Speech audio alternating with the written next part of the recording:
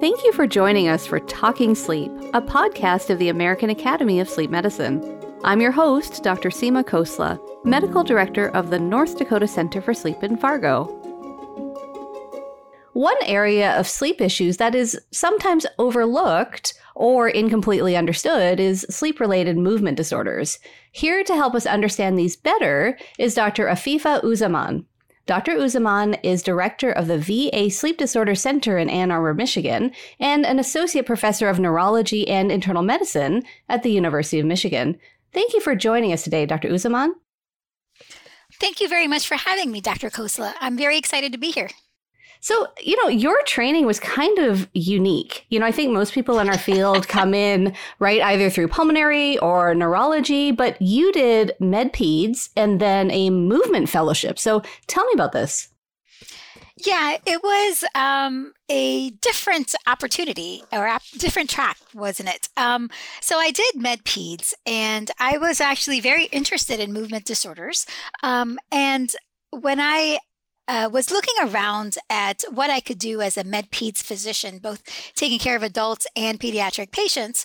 In neurology, I thought movement was something I was really interested in, but the whole neurology aspect, in neurology, whole aspect of epilepsy and that wasn't really what I wanted to be doing.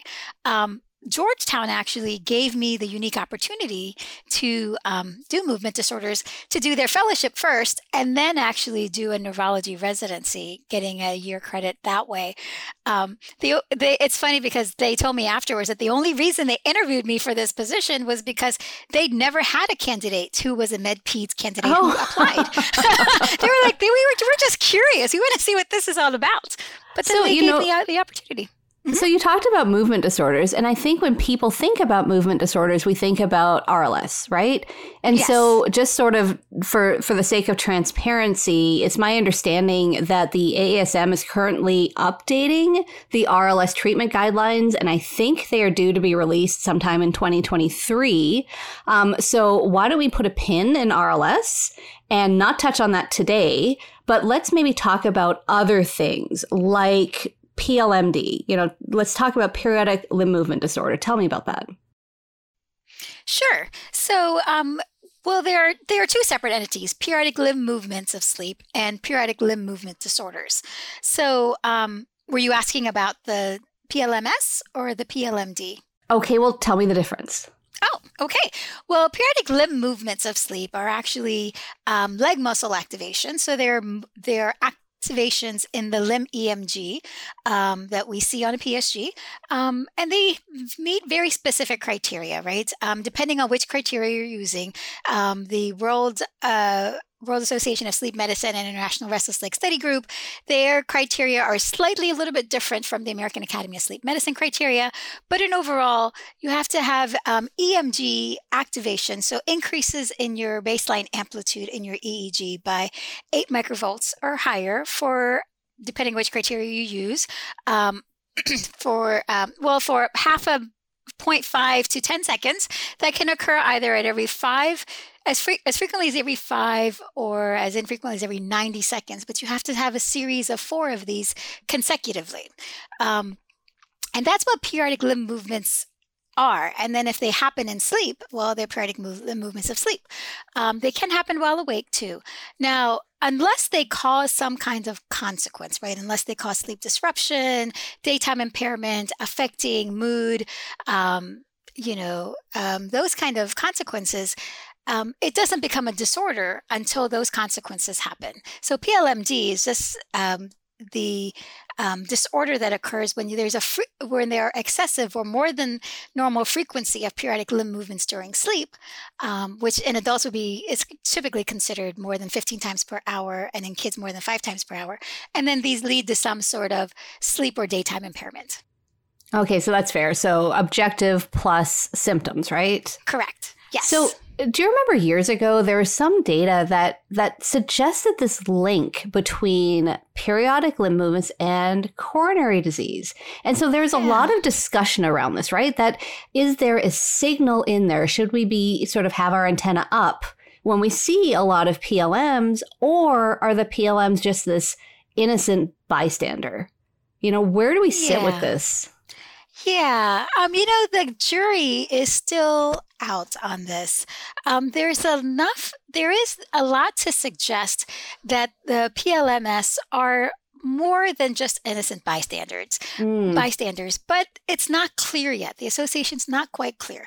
We do see autonomic activations with PLMS, right? So basically, as we go into different stages of sleep, our parasympathetic tone increases the deeper stages of non-REM sleep we go into.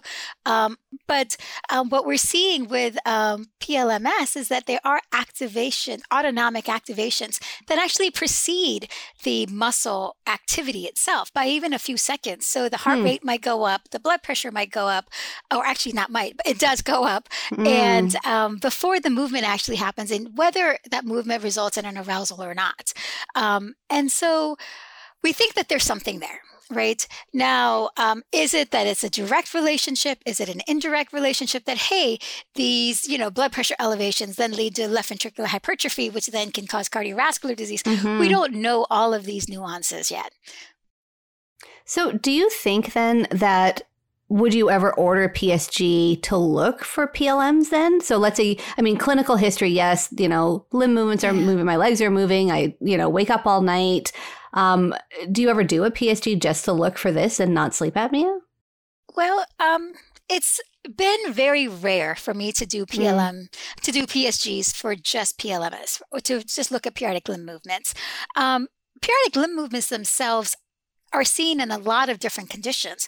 They're not by themselves as true PLMD is not very common. Now, I have had patients who, have had a PSG before. They may have had some PLMs, but they had sleep apnea, or they had some form of sleep-disturbed breathing, and we treated the sleep-disturbed breathing, and the patient still didn't feel much better. And so then I've actually gone back and taken a look, and I can actually think of 2 patients off the top of my head that actually it did turn out that they had very frequent periodic limb movements of sleep, and when we treated those, they actually did start to feel better. Oh, so that's interesting then. Yeah. So it may be seen incidentally, but then can become a clinical clue when we're looking at sort of our patient that isn't maybe getting better like we hoped. Right. It's always possible that can co-occur with something else, right?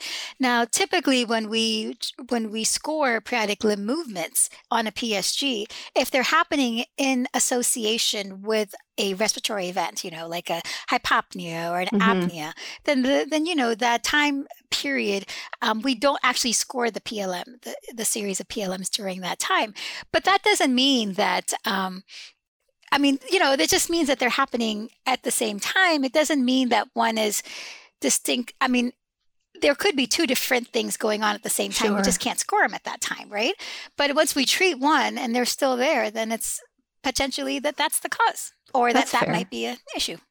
So, sometimes we'll get these stories, and I'm sure you see this in clinic more than I do, where the bed partner is reporting movement at night, right? Yes. And so how do you figure out if this is a sleep-related movement disorder or a parasomnia? There are lots of different movements that happen while we sleep, right? There are sleep-related movement disorders. There are parasomnias. There are people who are just rolling around in bed trying to get different, comfortable positions.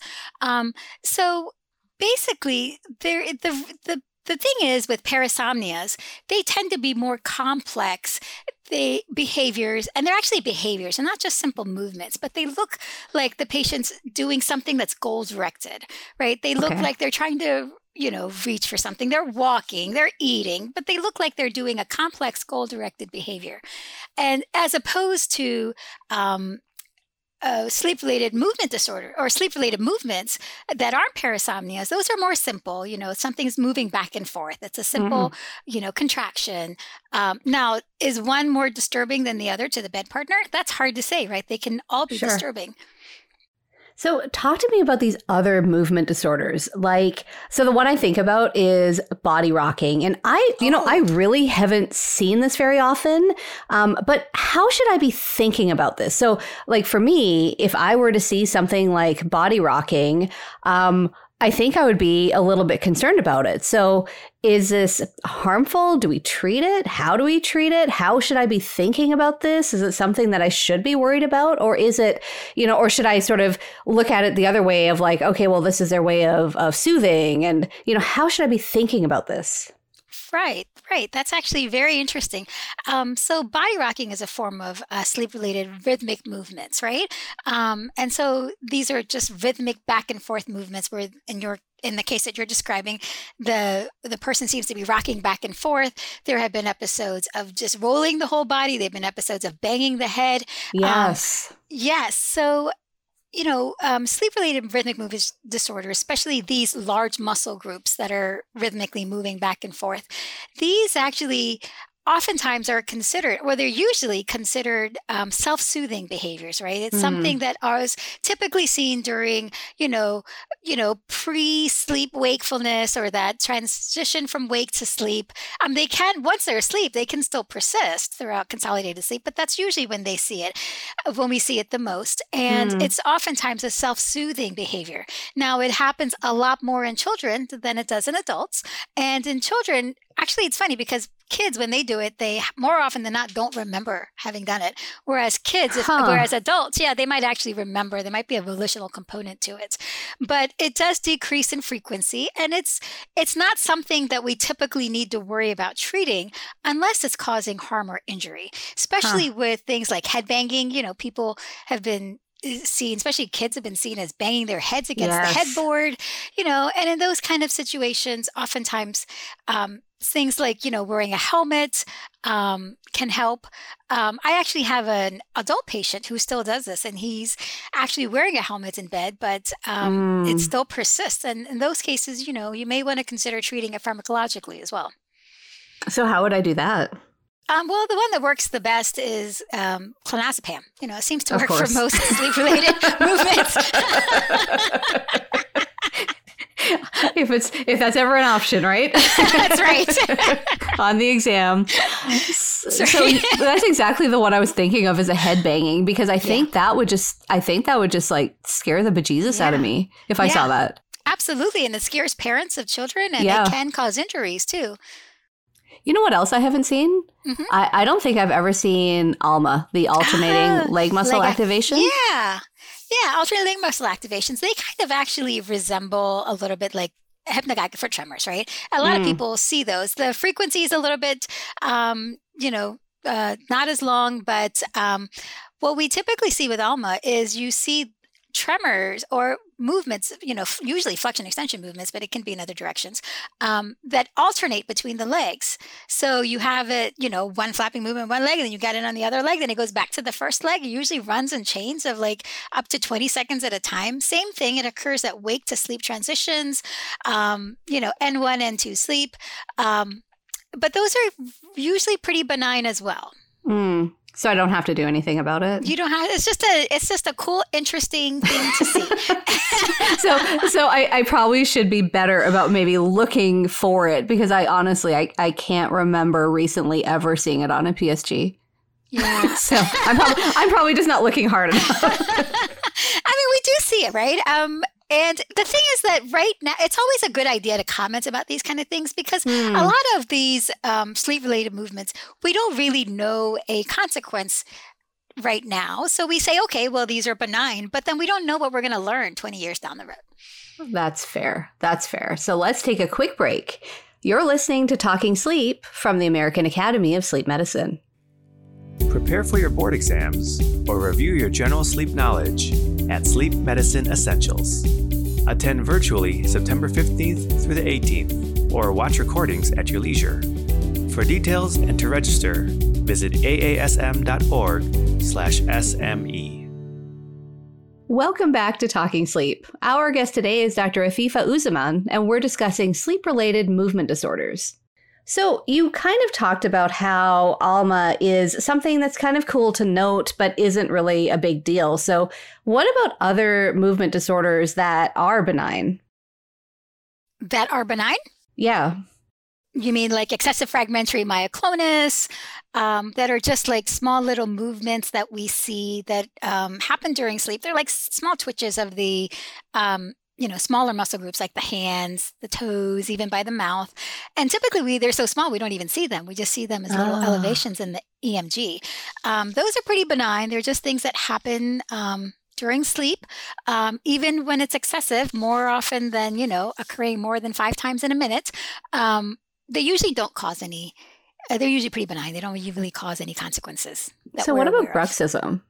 Is that considered benign? Bruxism is, when you're grinding your teeth, you've got muscle activations. You have at least 4 in a row of these. And we see them actually as elevations in the chin EMG. It's a pretty benign condition itself. It's seen in a lot of things.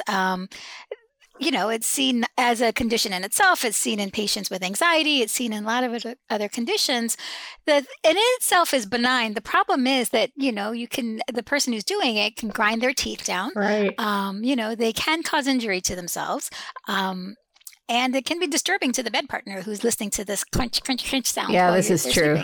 This is true. So it seems like I just read something. So to me, it feels like the data on coffee, right? Like one time you read a study, it's good for you. And then one time you read a study, it's bad for you. And so I'll see an article saying, if you see bruxism, think OSA. And then I just read another one saying, we don't think there's a link there. So what are your thoughts on this? Yeah, it's, this one's a hard to say as well. The jury's out on this one as well. During most of my training, that was the prevalent thought is that, hey, you see bruxism, you want to suspect or at least investigate for sleep apnea, which to me would make sense, right? I mean, if your if your jaw is set back a little and you're grinding your teeth to try to open, maybe is it a reflection of trying to open the airway and that's why things are moving? I don't know. I mean, the jury's still out about this. So hopefully we'll learn more soon. So let's talk about something that's maybe a little bit more significant. Let's touch on Parkinson's and sleep. So, when I think about Parkinson's, right, I think about REM sleep behavior disorder. And I've often wondered, do you think that every patient that gets a diagnosis of Parkinson's should then have a sleep study? Well, Parkinson's patients can have any kind of sleep disorder, not just REM sleep behavior disorder. They have insomnia, they have just as much sleep disorder breathing. There is a theory now that Parkinson's disease and other alpha-synucleinopathies, the alpha-synucleinopathies may be a progression, or RBD, REM sleep behavior disorder, may be a prodrome to developing an alpha-synucleinopathy. There's even a thought that there are 2 pathways of development of Parkinson's now. One pathway is through RBD and then the alpha-synucleinopathy, and the one other is without the RBD.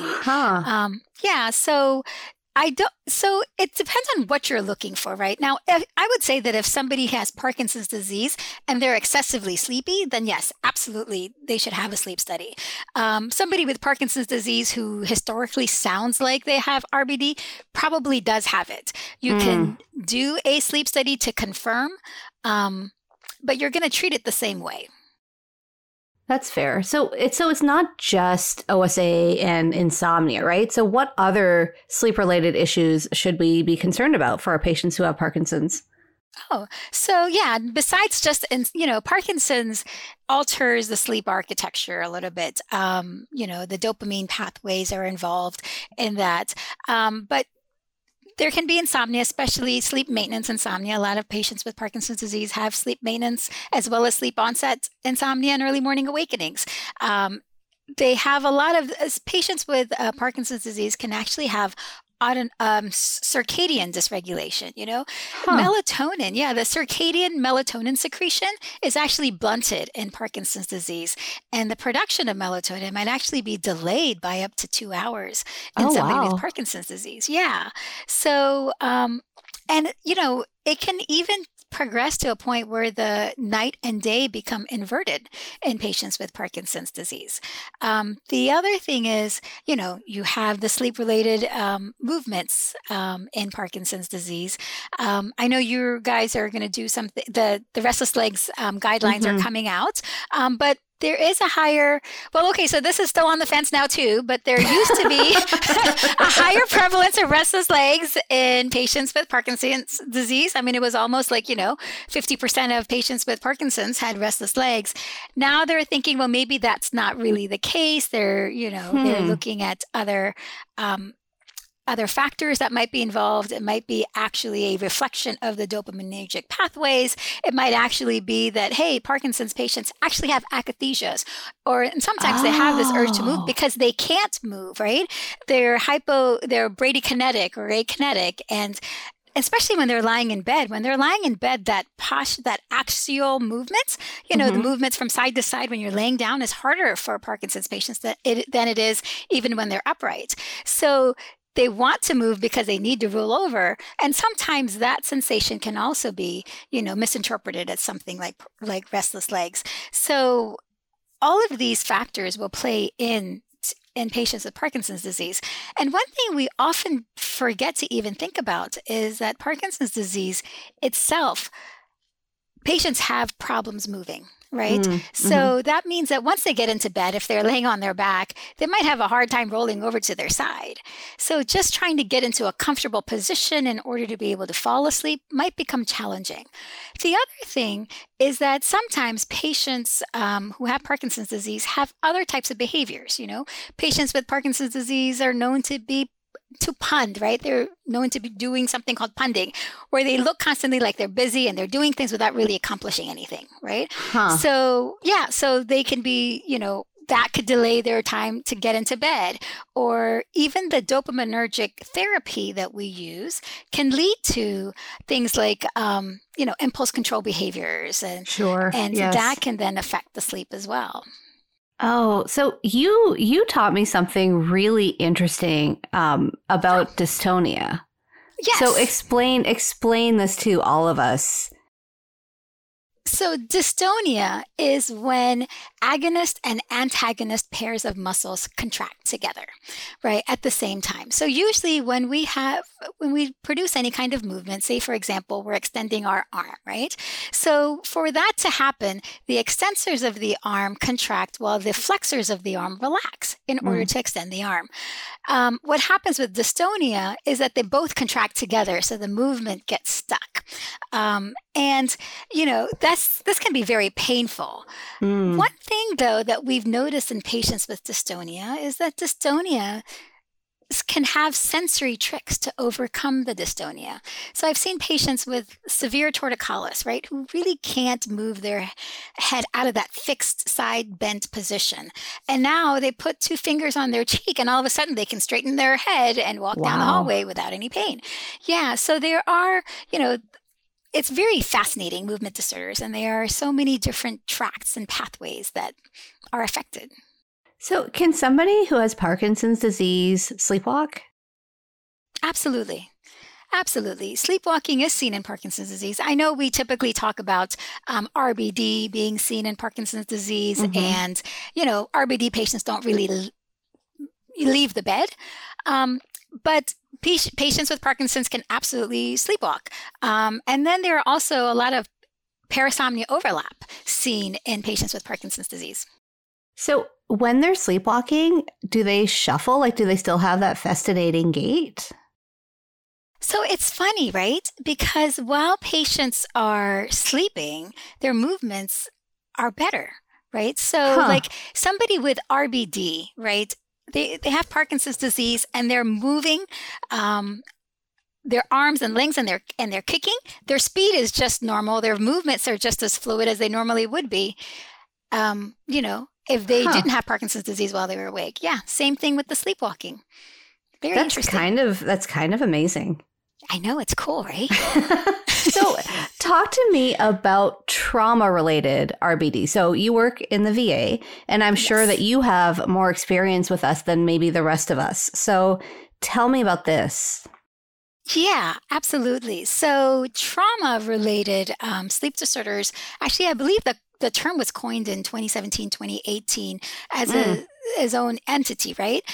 But basically, what we see is that patients who've been exposed to traumatic events, such as PTSD or trauma as in traumatic brain injury, we see that they tend to have,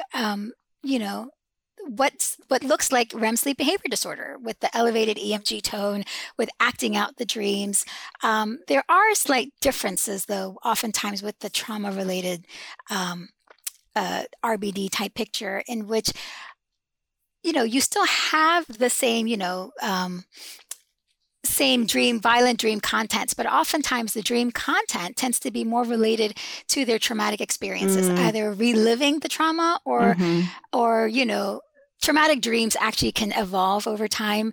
And so just those feelings related to that trauma, they can, as opposed to true REM sleep behavior disorder, where you have, the eyes are always closed, the parasomnia doesn't happen until the later part of the night.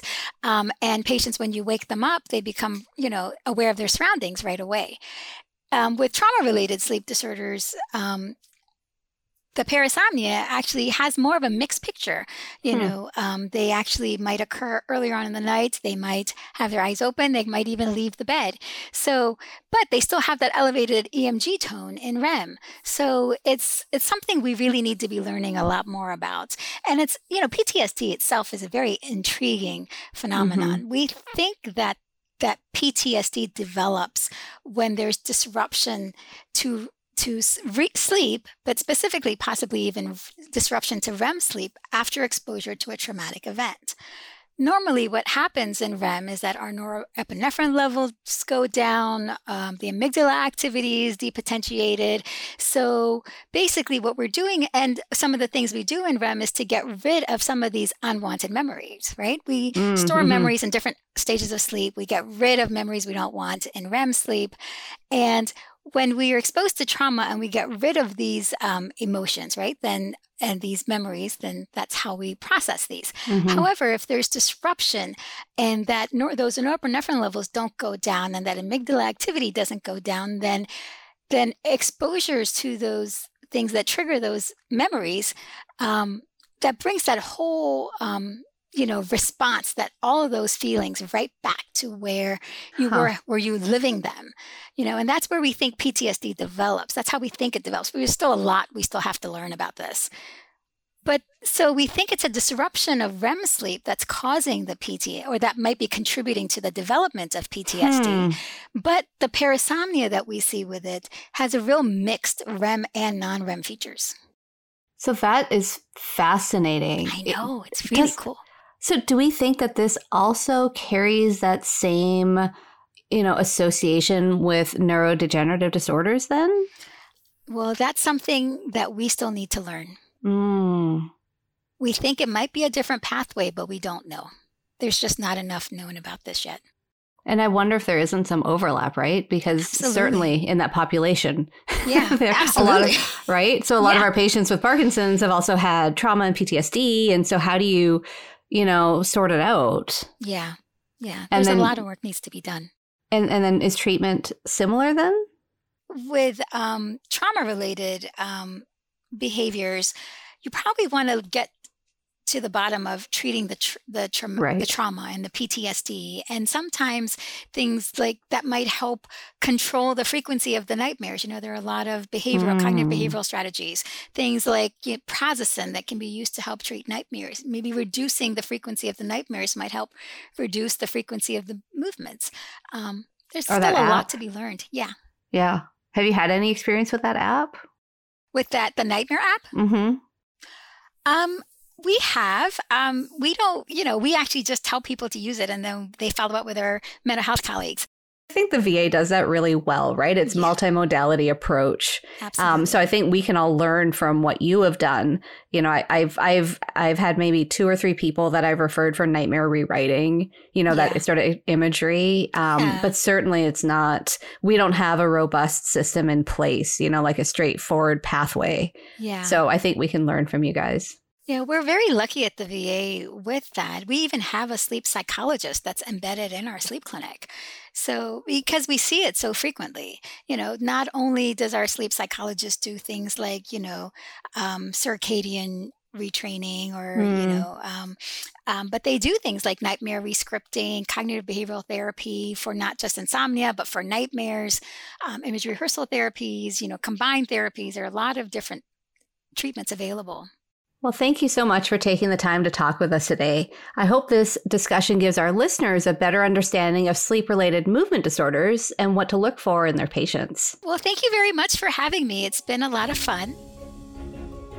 Thanks for listening to Talking Sleep, brought to you by the American Academy of Sleep Medicine.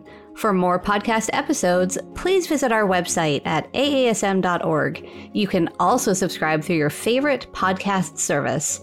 And if you enjoyed this episode, please take a moment to leave a rating or review. For more feedback or suggestions, email us at podcast@aasm.org. I hope you'll join us again for more Talking Sleep. Until next time, this is Seema Khosla, encouraging you to sleep well so you can live well.